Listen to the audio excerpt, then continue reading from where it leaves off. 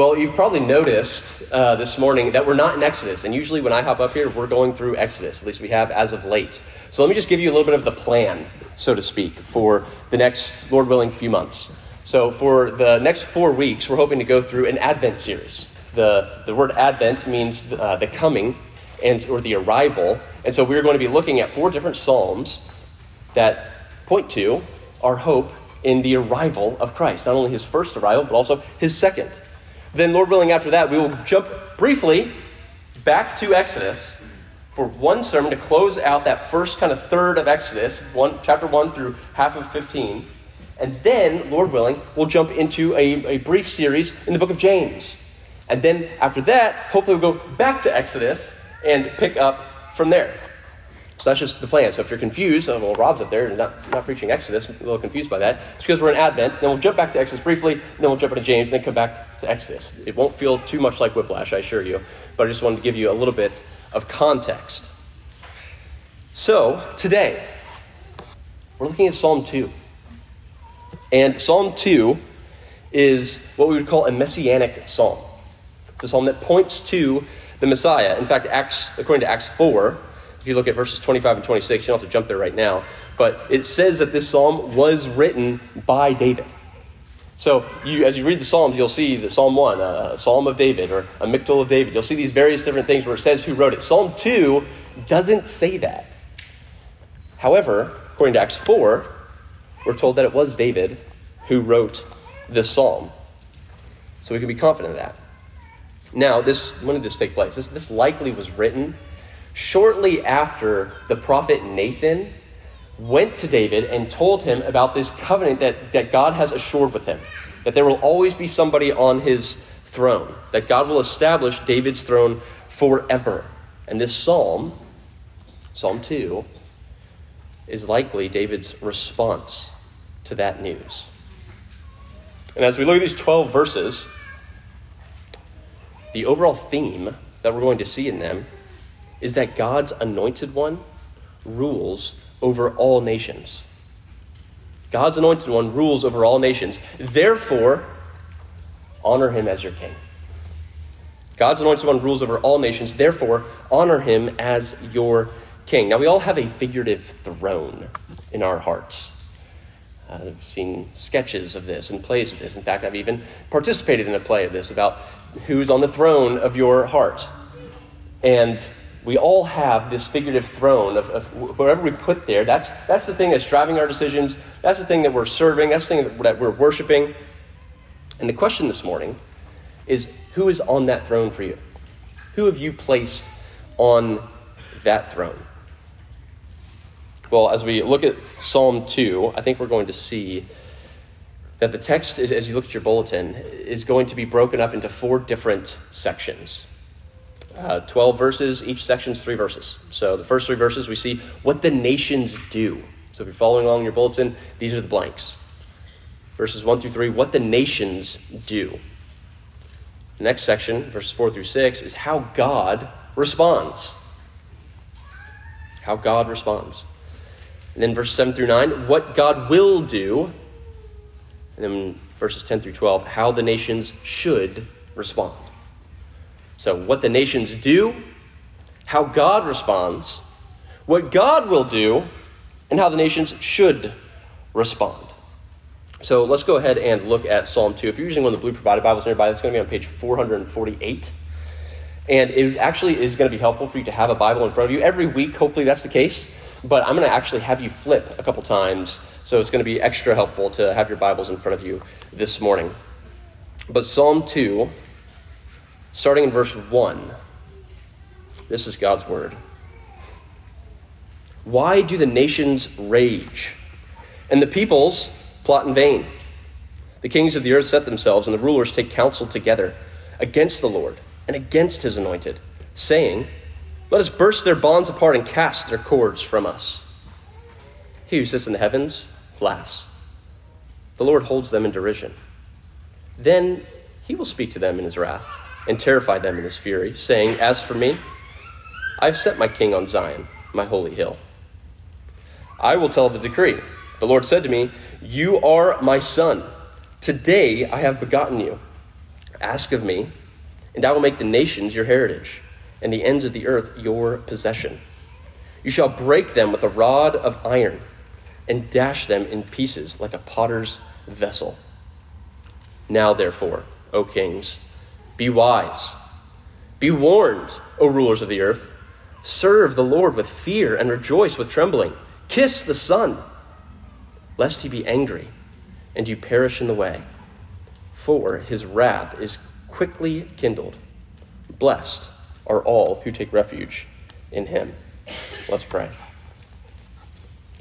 Father, thank you for your word.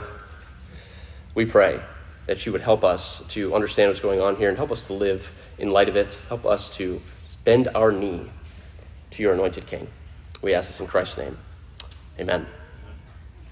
So the first section there, what the nations do. What is it that they do? Well, we're told right there that they rage and plot against God. Why do the nations rage and people's plot in vain?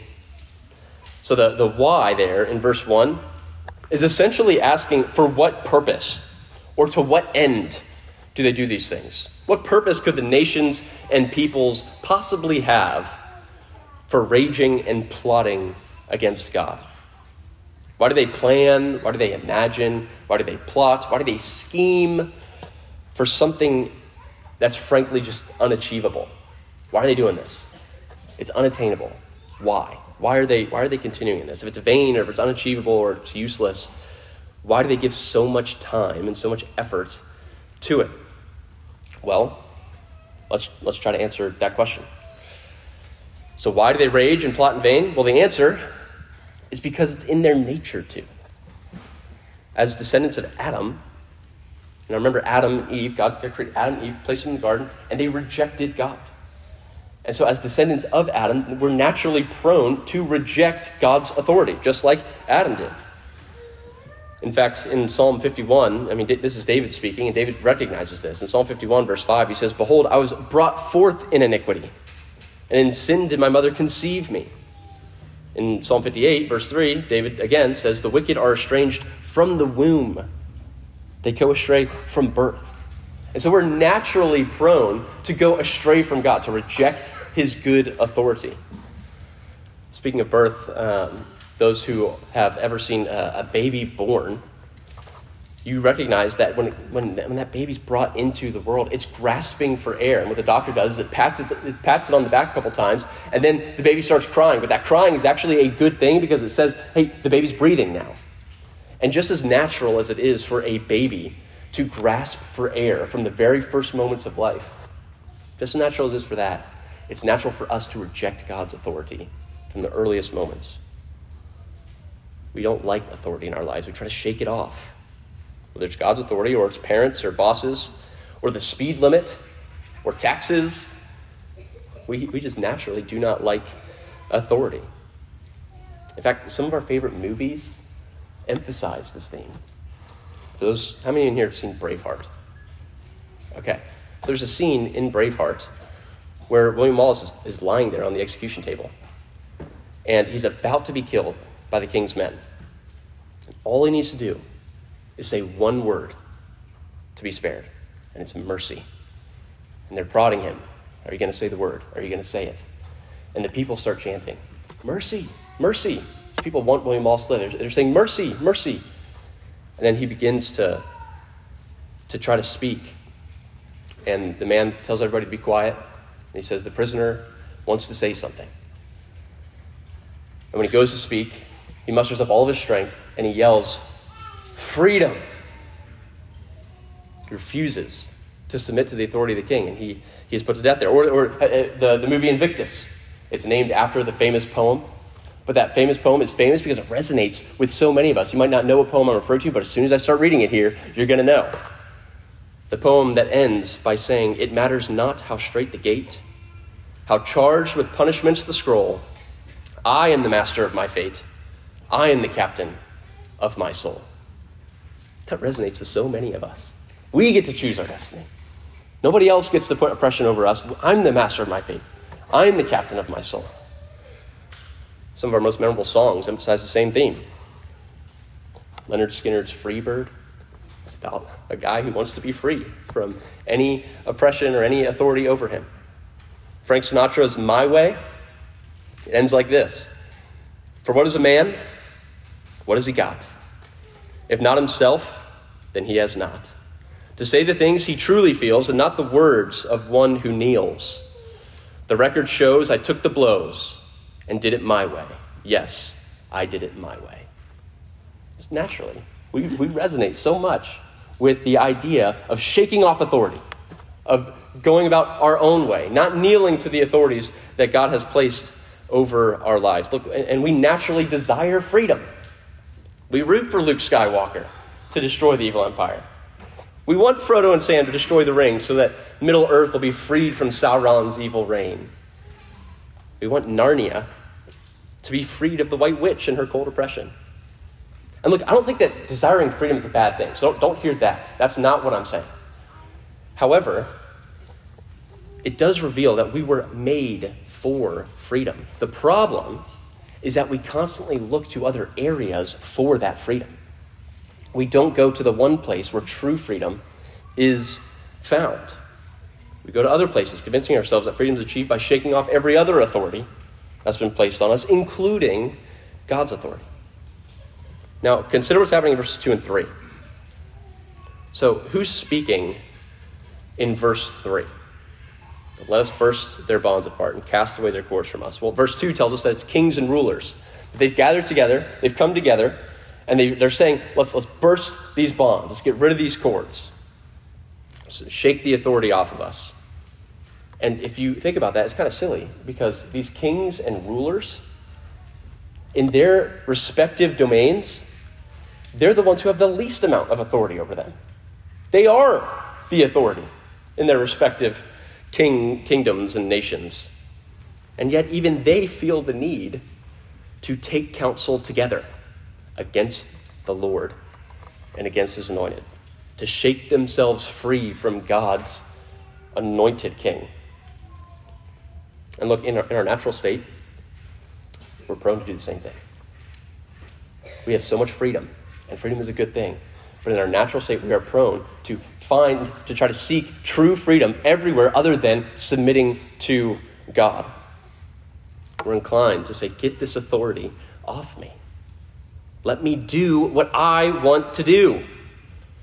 And look, we may not say that out loud. I think there would actually be very few of us who would say, let me do what I want to do. I don't want the Lord's authority in my life.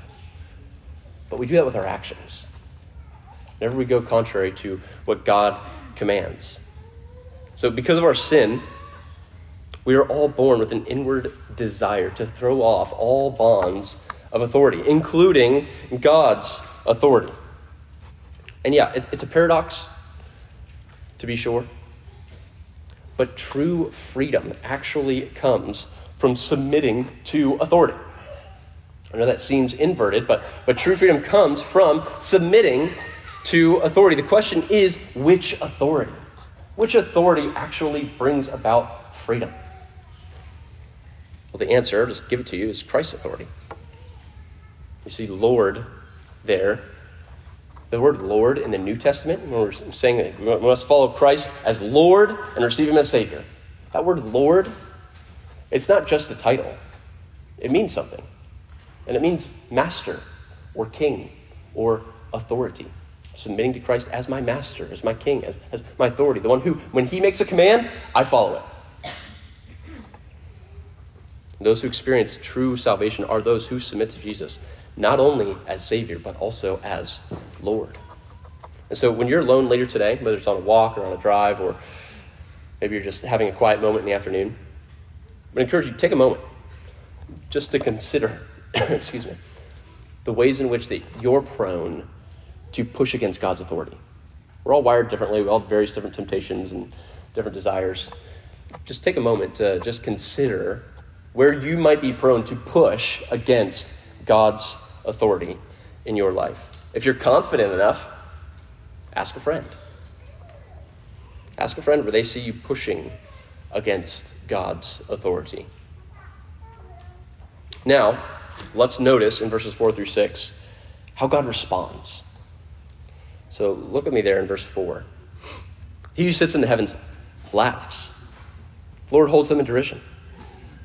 Then he will speak to them in his wrath and terrify them in his fury, saying, as for me, I've set my king on Zion, my holy hill. So we can see right there in those 3 verses that God responds in at least 3 ways. So in verse 4, we see that he responds with laughter. In verse 5, with wrath.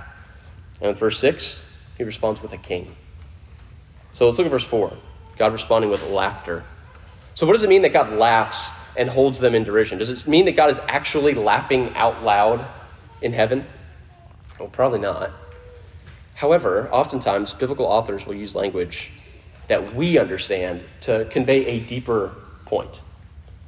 So, for example, God hiding us in the shadow of his wings doesn't mean that God actually has wings. Or when it says that our names are written on God's hand, doesn't mean that he actually has hands and every one of our names are physically engraved in there. It's emphasizing, it's using language that we can understand to emphasize a deeper point. And so the point that David's making here is that the idea of these kings and rulers, the most powerful men on the earth, the idea that they would come together and try to shake off the authority of God to free themselves from him is actually laughable. That these rulers and authorities, they think they're so high and mighty, they think they're so powerful that they could come together and in their collective power shake off God's authority is a laughable idea. It just is not going to happen. I mean, we don't get tornadoes here, but I grew up in Minnesota, or I didn't grow up in Minnesota. I spent a short period of time of my life in Minnesota, and while I was there, I got to see 2 tornadoes. They weren't big ones, but it was pretty sweet to see some tornadoes. And tornadoes, if you're familiar with them, they go typically from a scale of 1 to 5. 5 being the strongest, it's over 200 miles per hour, and that does absolutely devastating damage. I mean, it can take down high rises. So those tornadoes are wildly strong. But it would be like these kings and these rulers coming together to try to shake off God's authority, God's power. It's like a tribe or a little flock, I don't know what we'd use, of chipmunks going up before a Category 5 tornado and collectively holding up their hands and trying to reenact the Fellowship of the Ring with Gandalf saying in their own little chipmunk voice, "You shall not pass." It's kind of funny to think about because it's ridiculous. We know what's going to happen to those chipmunks when that tornado gets there. And I'm an animal lover, but you can use your imagination. But look, God is far more dangerous than a tornado. And the rulers of the earth will know that when he responds to them, when he responds to their foolish acts of trying to shake off his authority. He responds with laughter. But in verse 5, he also responds with wrath. So today, friends, God is kind and God is patient toward those who reject him. But that kind patience will one day run out. It will one day no longer be there. Romans 2:4 says that God's kindness and his patience toward us is meant to lead us to repentance. Someday that patience is going to come to an end. And rather than showing patience, he's going to pour out his wrath against all those who have rejected him, all those who have pushed against his authority. And his enemies, friends, will be absolutely terrified. So do me a favor. I told you I was going to have you flip a little bit. Turn to Revelation. Revelation chapter 6. If you're new to looking at a Bible, it's going to be toward the end of your Bible. Go to the very last book of your Bible. This is Revelation, and look for the big number 6. That's what we're looking at. And we're going to look at verses 15 through 17. Big number 6, look for the little number 15, and that's where we're going to start. And this is at the opening of what's called the 6th seal. So we read this, and consider this in conjunction with what we just read in verse 5 of Psalm 2. Then the kings of the earth, and the great ones, and the generals, and the rich and the powerful, and everyone, slave and free, hid themselves in the caves and among the rocks of the mountains, calling to the mountains and rocks, "Fall on us and hide us from the face of him who is seated on the throne, and from the wrath of the Lamb. For the great day of their wrath has come, and who can stand? David, writing this thousands of years before, says there is going to be a day when God's wrath and his fury is poured out on those rulers and on all people who reject his authority. And in Revelation 6, we see this is, in fact, going to take place. So the answer to question 17, to the question in verse 17 in Revelation 6 of who can stand, the answer is only those who have zero trace of any rebellion against God. That's who can stand. Those who have zero trace, not just a little trace, or not just the majority of their life is not rebellion against God. It's those who have zero trace of rebellion against God, which friends, I'm just going to break the news to you, is none of us. So in addition to pouring out his wrath on all those who have rebelled against God and who have any trace of rebellion against him, God provides a king. See that in verse 6. Where God responds to these rulers and these kings by placing a king of his own on the throne. And look, God's chosen king does not reject God's authority. Instead, he submits to it. So the question is, who is that king? Well, there's kind of a twofold answer here. So at the time of writing, David was referring to himself. He was referring to himself as God's anointed king. Remember, Nathan, the prophet, had just come to him and said, hey, your throne's going to be established forever. And so David's like, yeah, this is amazing. I'm God's chosen king. I've been anointed. The prophet Samuel literally anointed David in 1 Samuel 16. And David's referred elsewhere in the Psalms as the anointed. You can look at Psalm 18 or Psalm 89. And further, David wrote all of this just contextually right after Nathan came. And so as we keep reading the Bible, though, what we realize is that God's chosen king didn't just stop at David. In fact, it was ultimately fulfilled in the greater David, Jesus Christ. And so David, follow me here, David submitted to God's authority, and so God placed him on the throne. But David submitted imperfectly. The greater David, the one who was from David's line, submitted perfectly. And so God established his throne eternally. And it's only in Jesus where we see zero trace of any rebellion against God. Even David, as a good king, had rebellion against God in various aspects of his life. Jesus is the only one with zero trace of rebellion. And so kings and kingdoms, rulers and nations, they've always rejected God's authority. In response to their rebellion, what does God do?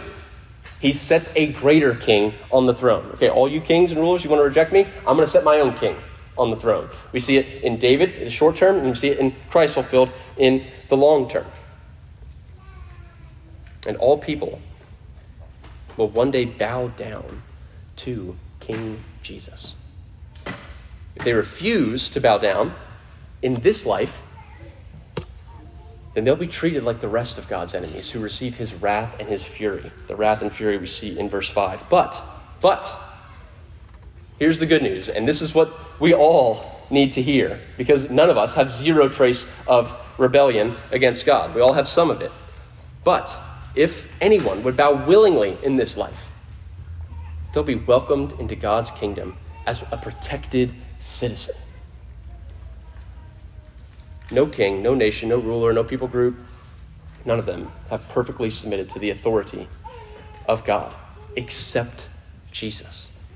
Which is why Jesus' kingdom, and not all the rest of the kingdoms and nations, and those will not continue to be here when Christ ushers in the new heavens and the new earth. But because Jesus was the only perfect one, the only perfect king, him and his kingdom will continue on forever. And it's the citizens of that kingdom, of Jesus' kingdom, that will be spared from the wrath and fury that we read of in verse 5. So God responds to the people's rebellion with laughter, with wrath, and with a king. But he doesn't just establish a king. He then also establishes that king's kingdom. So look with me, if you will, at verses 7 through 9 of Psalm 2. Turn back there. And it's there we'll see what God will do. Now, notice the speaker changes in verse 6. So in verse 7. In verse 6, it was God speaking. But now in verse 7, it's David speaking. He says, I'll tell the decree. The Lord said to me, you are my son. Today I have begotten you. Ask of me, and I'll make the nations your heritage and the ends of the earth your possession. You shall break them with a rod of iron and dash them in pieces like a potter's vessel. Now, I alluded to this just a minute ago, but it's important for us to remember that when we see biblical prophecy, that there's oftentimes a short-term fulfillment and a long-term fulfillment. So short-term, David is God's anointed king. If you'd like, you can turn to Psalm 89. In fact, do that for me. Turn to Psalm 89. It'll be helpful.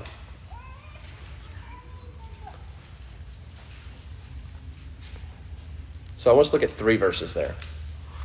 Just quickly in passing, but I think it's going to help us understand what's going on here in Psalm 2. So in Psalm 89, look at verse 20. God says, I have found David, my servant. With my holy oil I have anointed him. Then look at verse 26. So we see David is God's anointed in verse 20. But now look at verse 26. He shall cry to me, you are my Father, my God, and the rock of my salvation. And I will make him the firstborn, the highest of the kings of the earth. So we see that this biblical prophecy is taking place short term with David. Now, long term, we see that it's Jesus. Jesus is God's anointed king.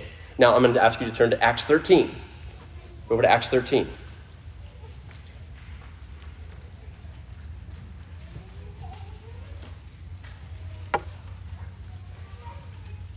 So in Acts 13, Acts comes right after the Gospels. See Matthew, Mark, Luke, John, Acts 13, starting verse 32. We read this, and consider this in light of Psalm 2. And we bring you the good news that what God promised to the fathers, this he has fulfilled to us, their children, by raising Jesus. As also it is written in the second Psalm, you are my son. Today I have begotten you. And as for the fact that he raised him from the dead, no more to return to corruption, he has spoken in this way, I will give you the holy and sure blessings of David. So to summarize all that, in short term, Psalm 2 is about David. But long term, it's about Jesus. David was called God's son. Jesus is God's son. David's throne was established over Israel. Jesus' throne is eternally established over the true Israel, all Christians. And because of David's faithfulness, Israel enjoyed temporary victories over their enemies. But because of Jesus' faithfulness, his perfect faithfulness, true Israel, all Christians get to experience eternal victory over their great enemy, sin and death. So when we read verses 8 and 9 about Jesus ruling over all the nations and dashing them to pieces like a potter's vessel, that should teach us at least a few things. First, that nations and kingdoms as we know them won't exist in the new heavens and the new earth. The only kingdom remaining will be the kingdom of God. And so therefore our hope shouldn't be in the nations or in political parties or organizations. Our hope should be in Christ and his coming kingdom. Now that doesn't mean don't be a faithful citizen. Don't disengage. I'm not at all saying that. Love your neighbor. And one of the ways you love your neighbor is by supporting just laws and policies that lead to their benefit and they're good. But don't put your ultimate hope in this nation or in any other nation. Second thing it should teach us is that all roads lead to Jesus ruling over all the earth. Therefore, don't resist him. Don't resist this king. We see what happens. His wrath and fury comes against those who resist him. He dashes them to pieces. And so in verses 1 through 3, we see that we naturally resist God. In verses 4 through 6, we see that God establishes a king who does not resist him. And then in verses 7 through 9, we see that God now establishes that king's kingdom by giving him the whole earth. And so now, in verses 10 through 12, we see how the nations should respond. Look at me in verse 10. Now therefore, again, common phrase, when you see a therefore, what's it there for? Here's why. Now therefore, O kings, be wise. Be warned, O rulers of the earth. Serve the Lord with fear and rejoice with trembling. Kiss the Son, lest he be angry and you perish in the way, for his wrath is quickly kindled. Blessed are all who take refuge in him. So how should the nations respond? They should pledge their allegiance to God's Son. They should honor him as king. It says, be wise, be warned. Serve the Lord with fear. Rejoice with trembling. Kings and people are called to hear God's warning and to act accordingly. It's one of the things that we do, it's easy to look over, is to put a question from a catechism in our bulletin. So if you would, actually turn in your bulletin there. Go to verse 7.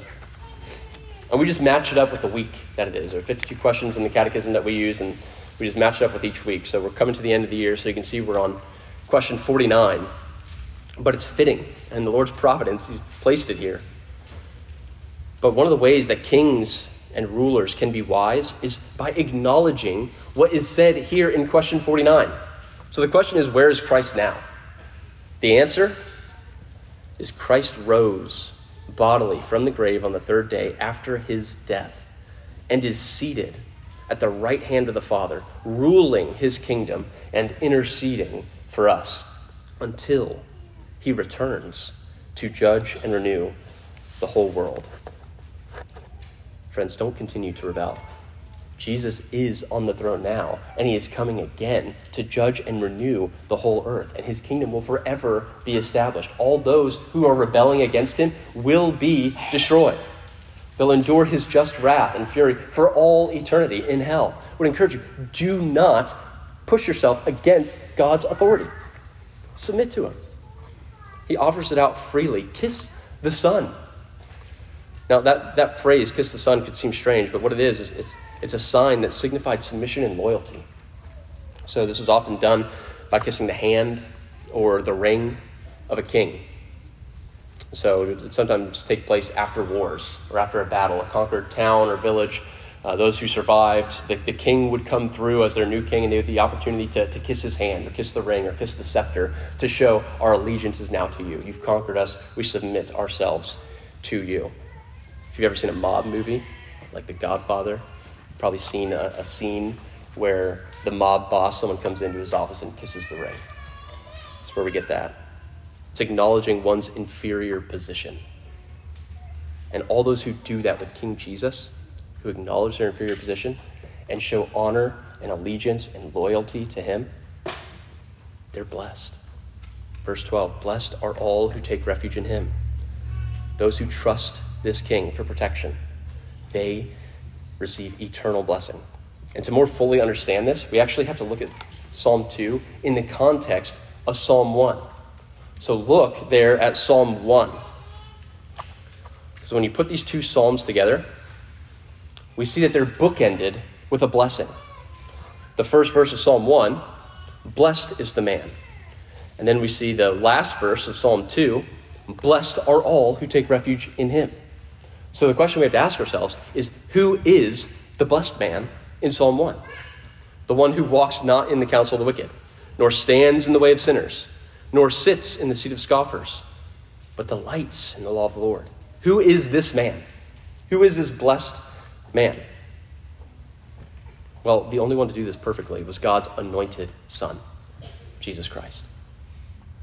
God's anointed one rules over all creation.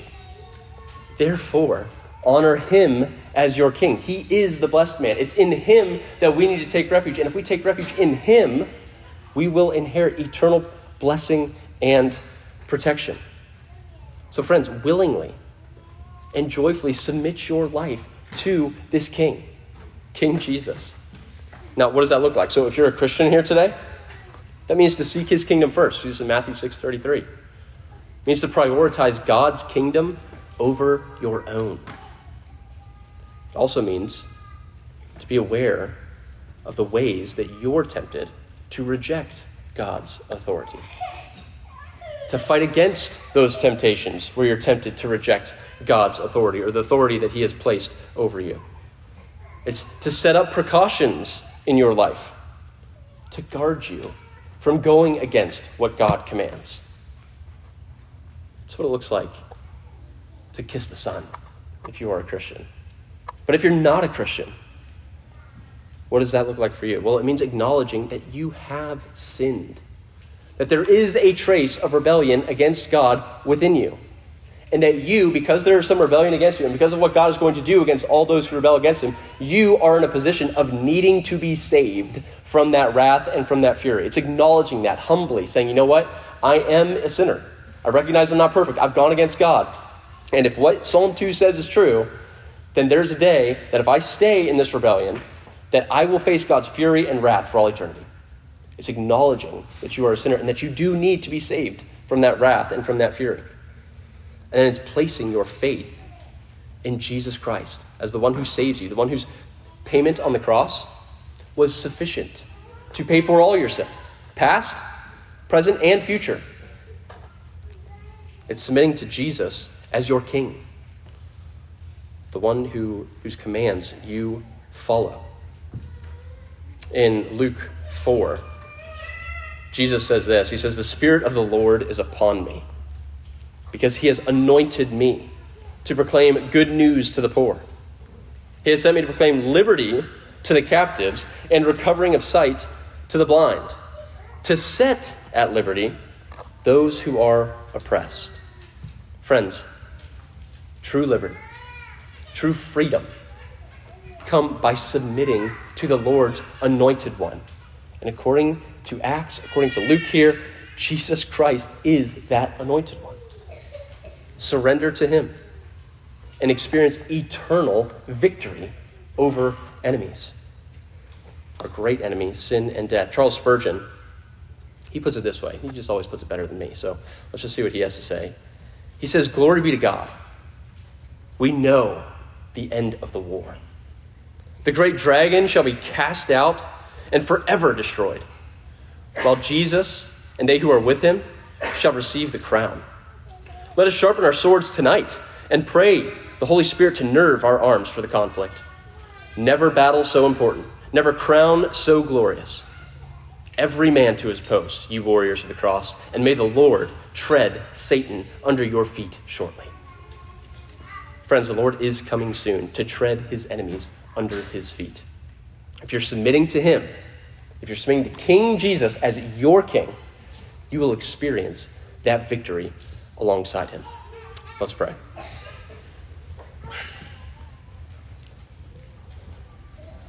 Father, we thank you for setting your anointed king over all creation. Jesus, thank you for securing your throne, for being the faithful king, for being the faithful one that we have failed to be. Thank you for showing mercy, by giving us an opportunity to repent and to show our allegiance to you. God, I pray that those who are in here today that have not done that, that are still in rebellion against you, that today would be the day that they surrender to your lordship. God, we pray that we would be a people who are known as being people who submit joyfully and willingly to the lordship of Jesus Christ. And we pray that that would be a compelling witness to those around us. We ask this in Jesus' name. Amen.